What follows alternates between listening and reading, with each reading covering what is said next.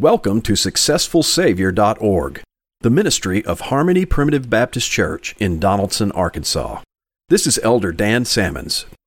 Welcome to the gathering of the miraculous. We don't think enough about miracles, I don't think, anymore. We're too sophisticated for thinking about miracles. We're in a world of science and modern technology, and the miraculous is regarded as foolish. But if you have an interest in the Lord Jesus Christ, you are sitting here as a miracle today. Amen. You wouldn't be here otherwise.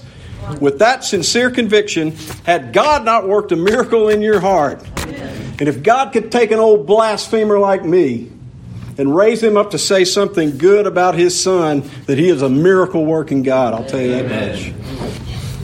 It was mentioned before, something about urgency and about how we live in perilous times, and it's certainly true. There are challenges facing God's people today that are unique in this age, and I would say they're unique even if you just went back 10 years ago. Some of the challenges that are facing us were not there. Satan is a liar. Amen. Amen. And the Bible teaches that. John chapter 8, verse 43, we see the Lord Jesus Christ mentioning this. I want to talk to you about 5 lies today in our society. And particularly you young people are going to be confronting these lies in ways that we really didn't have to. There's a lot of lies out there you're going to have to confront. And I'm just going to say, just steel your resolve on what the Word of God says and stand for it unabashedly. Amen. You're going to have contempt heaped upon you because you stand for what the Word of God plainly states. Be prepared for it, be ready for it, and just say, this is what I believe. The Lord Jesus Christ taught this. The Word of God says this. That's what I believe. And they're going to tell you you're a fool. You're going to feel like an idiot, and everybody's going to point fingers at you and heap contempt on you. But stand in the promises of God and in the truth of the Word of God. Amen. Jesus Christ said this to a group of people. Why do ye not understand my speech, even because you cannot hear my word? Now, there's going to be some of those who are heaping contempt upon you who fall into that category. They can't hear these things at all.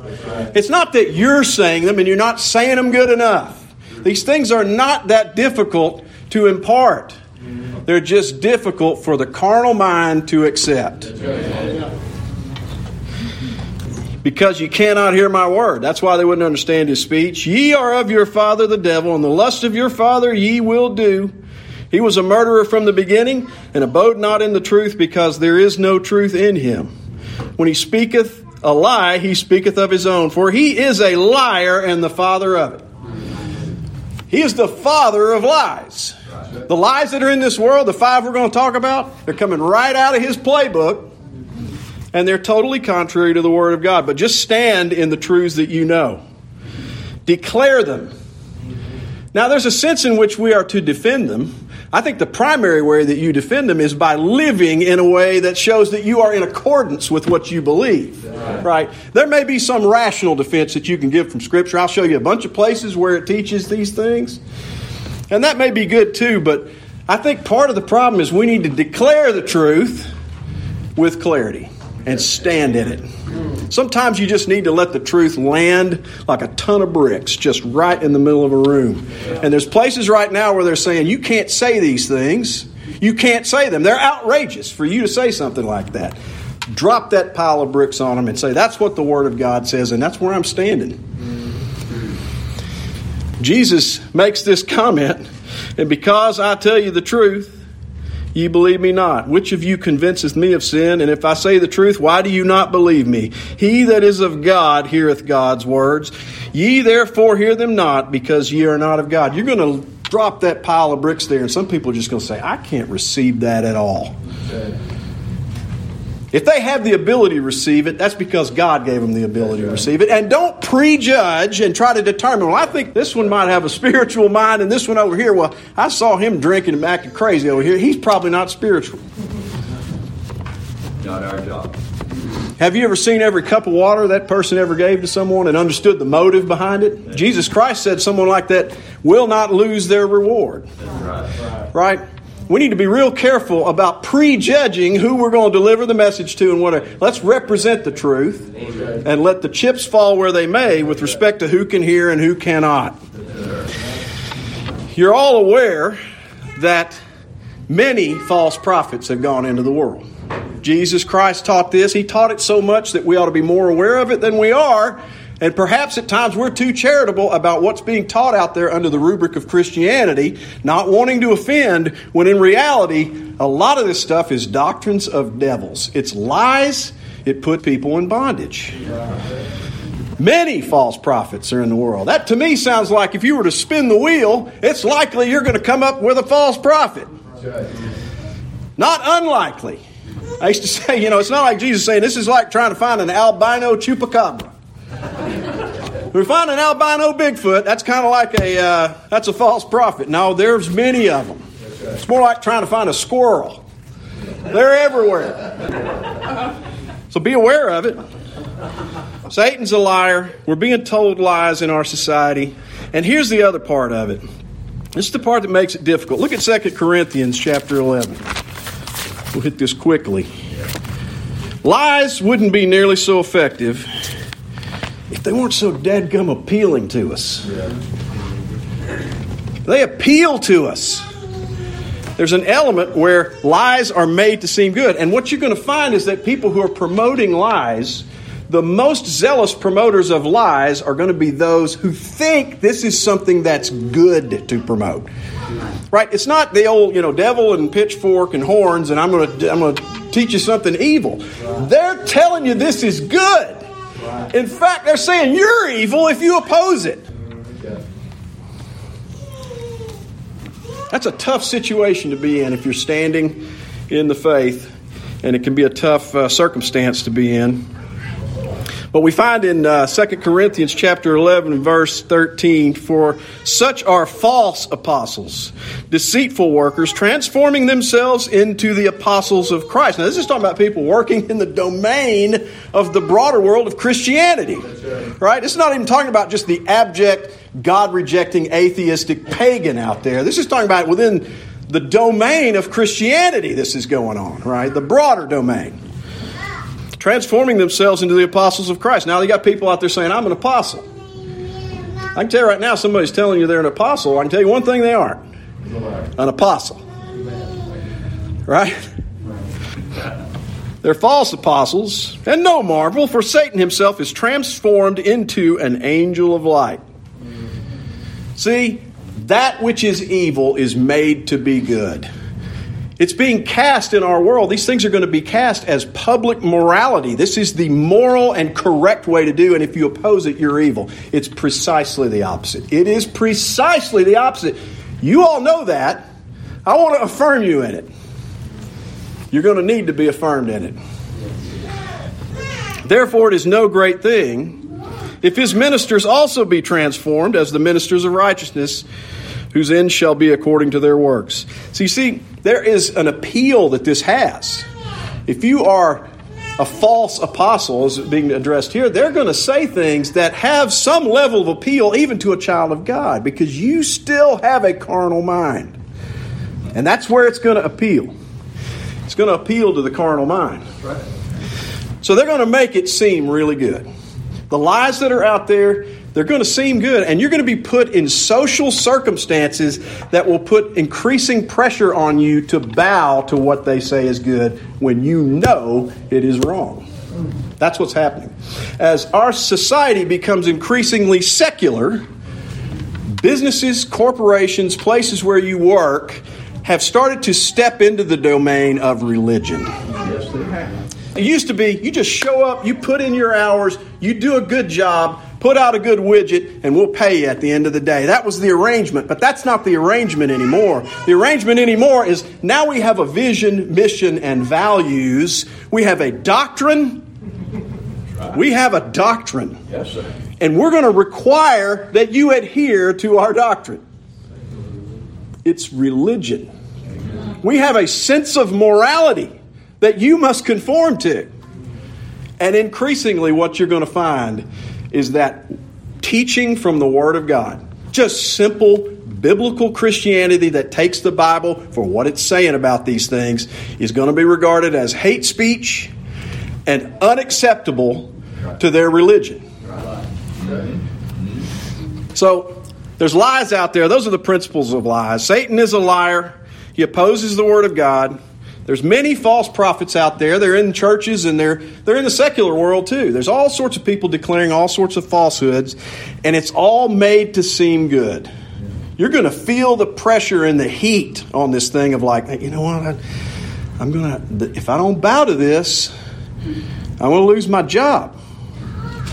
I'm going to lose my potential for going and doing something. Maybe I won't get into this school.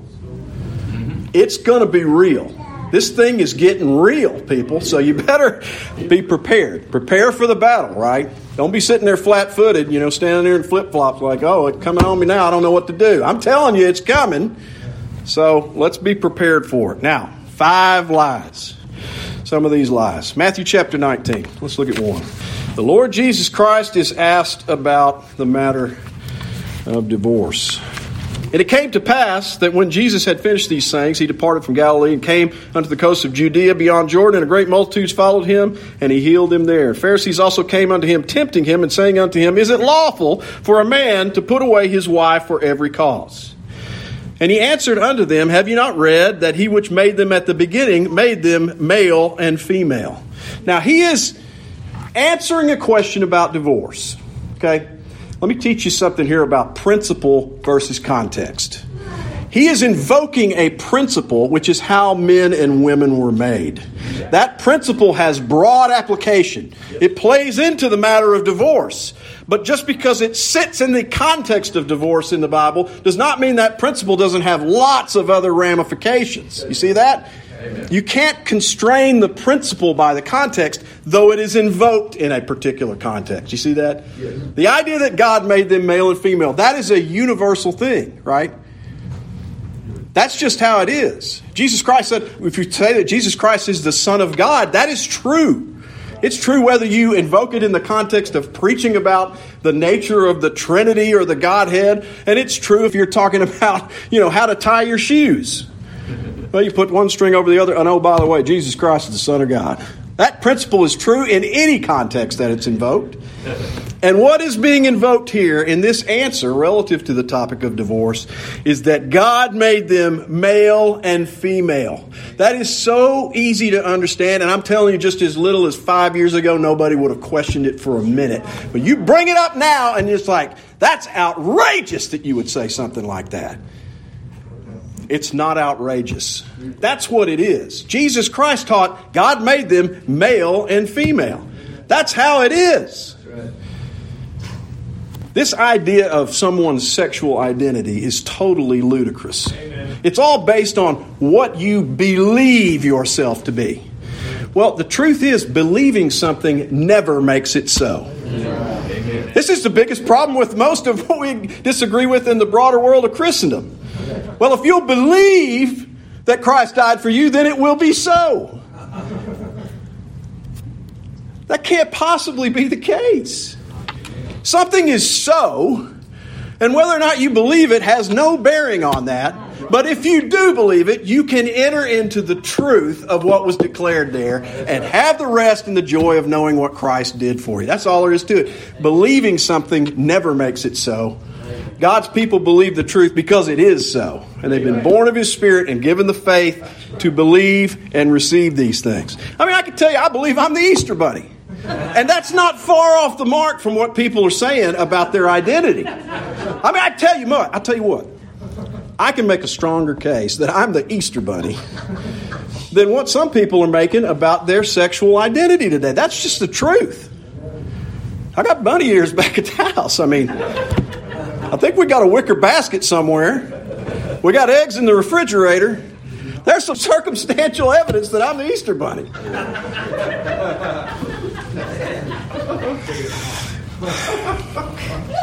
Believing it doesn't make it so. So the whole matter of sexual identity is a lie that's being sold in society. I'm telling you, that heat is getting turned up every day. It's getting turned up big time. And what are you going to say when it comes to you? How are you going to stand on it? You're going to have to let that pile of bricks just plop on the floor and sit there. Say, that's what the Word of God says. That's what the Lord Jesus Christ taught. And I am a Christian. I'm a disciple of Jesus Christ. I'm going to teach what He taught. Amen. And by the way, just 5 years ago, it wasn't even that crazy, even among people. who aren't Christians. Sexual identity is one of the lies. Here's another lie. Follow the science. Follow the science. Well, there's a lot of ways you could go with that. First of all, what is science? How are you going to define what science is? You better follow the science. Let me tell you something. Christianity is not utterly beholden to the science. Amen. If you utterly follow the science as it is currently defined, you are not a Christian. You cannot be an Orthodox Christian without affirming that Jesus Christ was born of a virgin and that He rose again from the dead. That is not following the science, people. Right. That's not science. Right.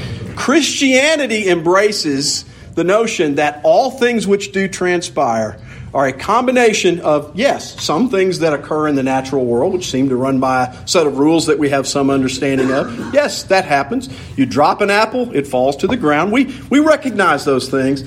But you cannot explain the totality of all things that occur with that toolkit. The scientific toolkit is too small to address all things that do transpire. It cannot address creating something out of nothing. It can't cross that barrier. Now, there's physicists out there trying to play that game right now. There's actually, Lawrence Krauss wrote a book called Something Out of Nothing, right? And they're trying to say, well, this is the science. No, it's not science. It's ridiculous. If you tried to pay your rent on that basis, it wouldn't work. You'd be evicted. Tell your landlord sometime, well, I wrote you a check out of a bank account that's got nothing in it. I'm giving you something out of nothing. And he's going to say, you gave me nothing. Nothing from nothing leaves nothing is what the old song said. And there's more theology in that, more truth in that than most people can swallow at this day and age. Follow the science. Well, the Bible declares, Isaiah chapter 7 and Matthew 1:23. We know the Bible says that a virgin shall bring forth a son. And that's what it means. This is not some metaphor, some flowery poetic language. This is a testimony of the miraculous. And the Bible is full of miraculous testimonies because all things which do transpire cannot be explained by the scientific toolkit because God has dominion over the things of nature and He does things that are contrary to the rules of nature as we would define them because He's God. Yeah. Right? What a novel concept. God might actually be able to do some God things. Follow the science is not going to get you there. And this one's kind of tricky because there are things that are scientific, you might say, that you should follow. My son's trying to learn how to drive right now, and I told him, look, I've had 2 daughters learn to drive, and with varying degrees of success, let's just put it that way. And I just said, I got to net this down for the boy. There's one rule in driving. Don't hit stuff.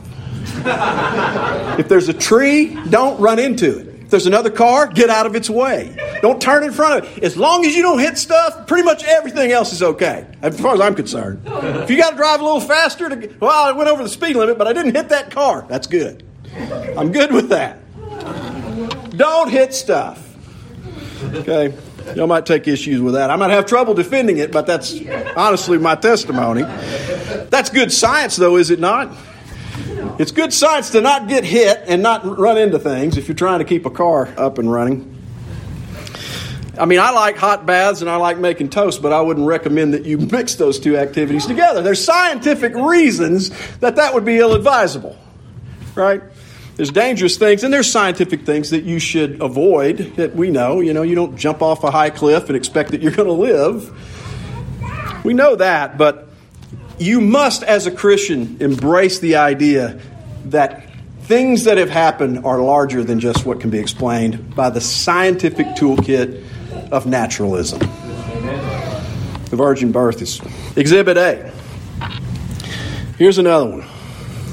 Spirituality without biblical truth. Now, this is really popular. I see a lot of times interviews with people on TV and they'll say things like, are you a Christian? Well, I'm spiritual, but I wouldn't necessarily describe myself as a Christian. Or if I am a Christian, I'm more of a spiritual type Christian. That's another lie. We see this in Isaiah chapter 4 and verse 1.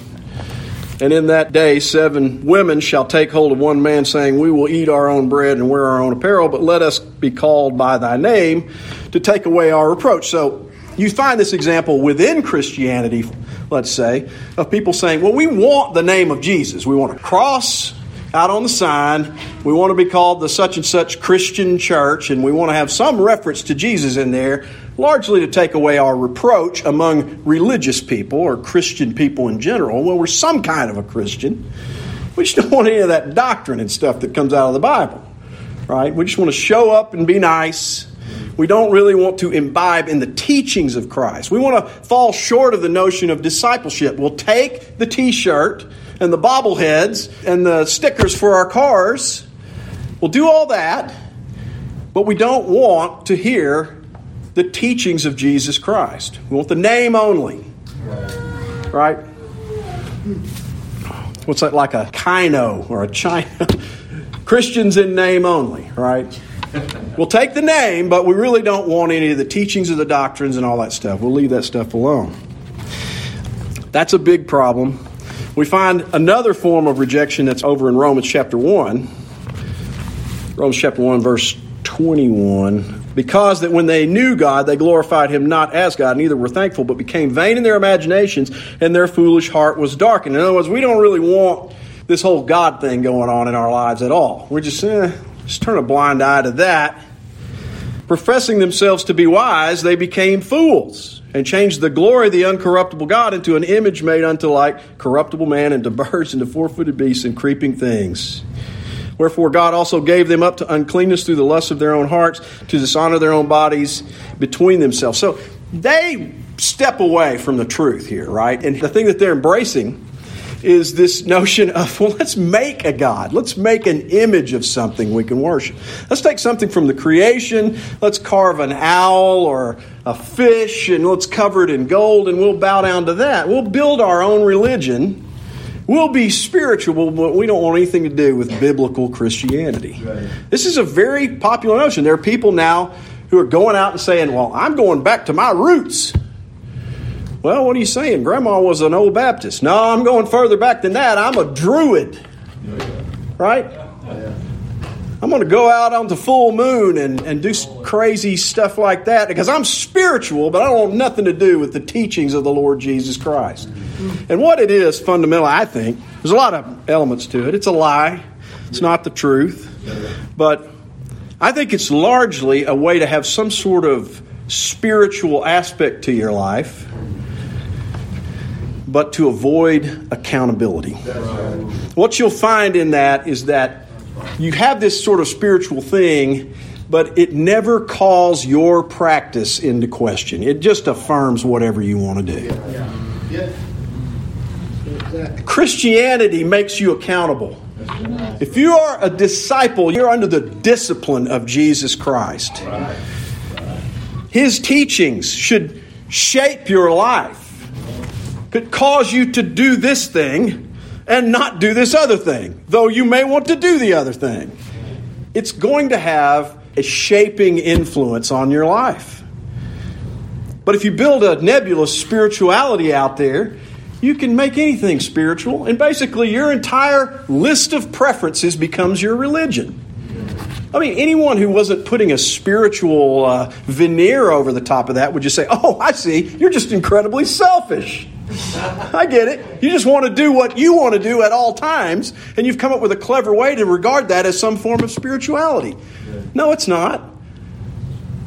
It's just a way to put a guise over fornication, smoking dope, and not being accountable to Jesus Christ. That's what it is.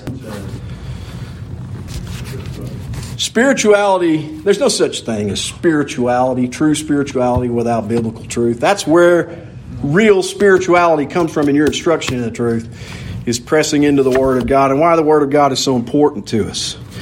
I'll give you another one. Hebrews chapter 10. There's a lot of people falling into this one. Hebrews chapter 10 and verse 21. And having an high priest over the house of God, let us draw near with a true heart in full assurance of faith, having our hearts sprinkled from an evil conscience and our bodies washed with pure water. Hey, that sounds pretty good. Shouldn't we be coming together and celebrating that? Let us hold fast the profession of our faith without wavering. It sounds like these people had some doctrine they believed that they want to hold fast to. It's not a nebulous spirituality without doctrines and truth in it. They're holding fast to something. And let us consider one another to provoke unto love and good works, not forsaking the assembling of ourselves together, as the manner of some is, but exhorting one another, and so much the more as you see the day approaching. There's a lot of consumer-based Christianity out there today. And what I mean by that is there's a lot of people out there, and I've encountered many of them. I do a lot of back and forth dialogue with people through the internet. And I'm astonished at how many people I speak to who seem to have a sincere interest in spiritual truths. Some of these people get more deep into doctrinal discussions than even old Baptists do. I bear them record that they have a zeal of God. But when it comes to something as simple as this, they don't want any part of it. I call this consumer-based Christianity. Right? This is the doctrine you learn from Burger King. Hold the pickles, hold the lettuce, special orders don't upset us. All we ask is that you let us have it your way. It's all have it your way religion. You got it? So you get into these discussions. Well, I want to really understand what is meant here by the little horn of Daniel. Okay, that's an interesting discussion. It'd be good for an old Baptist lunchroom. Might be esoteric and deep, and there's probably a lot of opinions that people would have on that. You seem very interested in this deep, dark, esoteric thing. But what does Hebrews chapter 10 say? It says, forsaking not the assembling of yourselves together. That's not a deep, dark, esoteric saying. That's as plain as the nose on your face. And yet these people, consumer-based Christians, want to have it their way, and their way is, I'm just going to talk about things on the internet, and I'm never going to darken the door of a church. I'm not going to submit to baptism. I'm not going to take the ordinances. I'm not going to do any of that because I want it my way. The internet is not the church. Amen. It is not the church. Facebook is not the church. Amen. But there's a whole lot of people out there who are using it as if it is. And that's a dangerous notion. It's dangerous that you can see people who can be so interested in some aspects of the truth, and then when something as plain as forsaking not the assembling of yourselves together is put before them, they're like, well, I don't think that really means I have to go to church. Really? Really?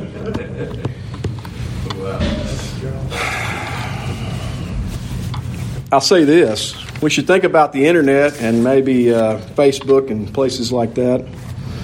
Maybe we should think about that more like the riverside where they found Lydia. Right? It is a gathering place. It's a local watering hole. Jesus Christ found a woman at the well, did he not? Had a conversation with her. We don't have public wells. We have water piped right into our houses, and that took some evangelical opportunities off the table when we ran all those pipes all over the community. But we ran the internet all over the community too. And you got opportunities maybe to speak with some people on there. Some of these people of this sort, maybe there's an opportunity to share the truth with them. But I will say this. Some of those people that you find there are wrapped up in consumer-based Christianity. They want it their way. I can get it off the internet. Why should I go to church, be accountable, do all the things I need to do with my brothers and sisters in Christ, have all that accountability, and I got to get up and get dressed and all the stuff. Now, oh yeah, I got a financial contribution too. There's that. No, I'll just pay the internet and I'll get on here and just chat away. But that's a lie that many people are wrapped up in. And let me give you one more. Psalms 12. And this one is kind of near and dear to my heart. It kind of bothers me. The Word of God is inspired. Amen. Right? Amen. Amen. The Word of God is inerrant. Amen. Amen. Those two affirmations are not enough. Now, I came from a group of people who will get fighting mad with you if you try to contest the idea that the Bible is inspired or contest the idea that the Bible is inerrant. And they're right to do so. Those are two very important points. But it's not enough. Proving that your grandfather had a working shotgun will do nothing to deter a charging bear if you don't have that gun in your possession. You can reason with the bear. Now look, not another step closer. Smokey, you don't seem to understand that my grandfather had a working shotgun. Not going to do you much good if you don't have it in your possession. It doesn't matter how much he cleaned it, how much he took care of it, made sure it was always sighted in just the way it needed to be. None of that matters if you don't have it in your possession.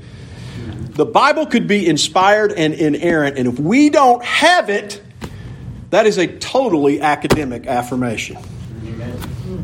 Right? Right. It's inspired and inerrant. Great. Where is it?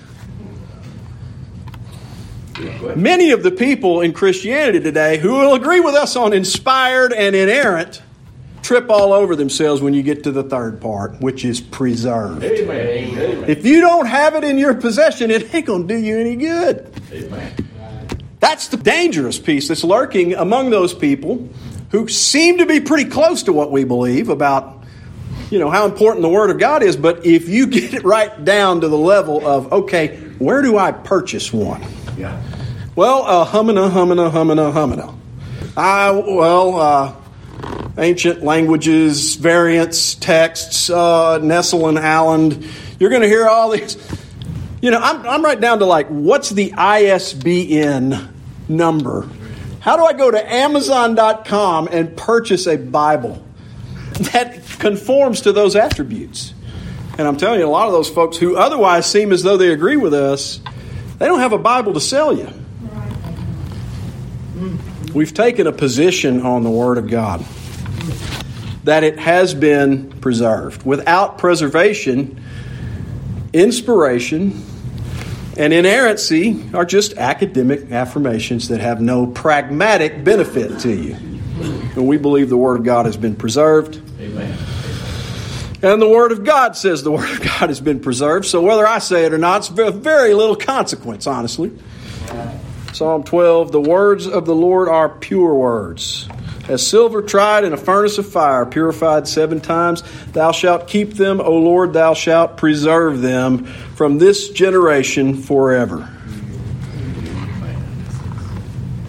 We've got the Word of God. We've taken a position on it. And I'm confident in it. Now, there's an issue with this that I run into sometimes, and I know many brothers have gone out and tried to build the case for why we believe the King James Bible is the Word of God in English. There's a lot of ink spilled on this topic. I don't really go there because I can't definitively state to you in an unassailable proof that is the case, but I have received that is the truth by faith. That we have the preserved Word of God. The Bible says it's going to be preserved. Where is it? Where is it? Amen. Right. Amen, brother. So we have taken a position on that. So those are the 5 things that I had in mind. I think, honestly, most of these things you're going to find more and more prevalent in this world, some more than others. They're becoming more and more prevalent, that people are just taking positions that are absolutely ludicrous and indefensible, and they're contrary to the faith once delivered to the saints. Amen. It was mentioned before something about a sense of urgency. I get that. I was convicted by the comments that were made about having a sense of urgency in these things. And I hope that one of the things I'm going to leave this meeting today with is a renewed sense of urgency. Yeah. But I also want us to not just be urgent about it, but I want us to understand there's going to be some things that we're going to have to stand up to that even 5 years ago you'd have thought, I'm never going to have to stand up to that. Why is that an issue? If you stand up in this day and age and tell them, I believe this is the inspired, inerrant Word of God and it's preserved and I have it and I trust it and I believe it. Many Christians, even the ones who accept the first I and I, they're going to have a problem with that affirmation. Just know it and stand on it. Good. When you say Jesus Christ taught that God made them male and female, just know it and stand on it. When you say, I'm not going to follow the science and everything because my Savior was born of a virgin and He rose again from the grave, just know it, declare it, and stand on it. Amen. That's the truth. Thank you for listening to SuccessfulSavior.org, the ministry of Harmony Primitive Baptist Church. This has been Elder Dan Sammons. Come and join us as we worship God in the simplicity of Christ every Sunday morning at 416 North Hall Street in Donaldson, Arkansas. At Harmony, we don't have many things you'll find in the popular churches of our day, but we do have a successful Savior. We invite you to come and see.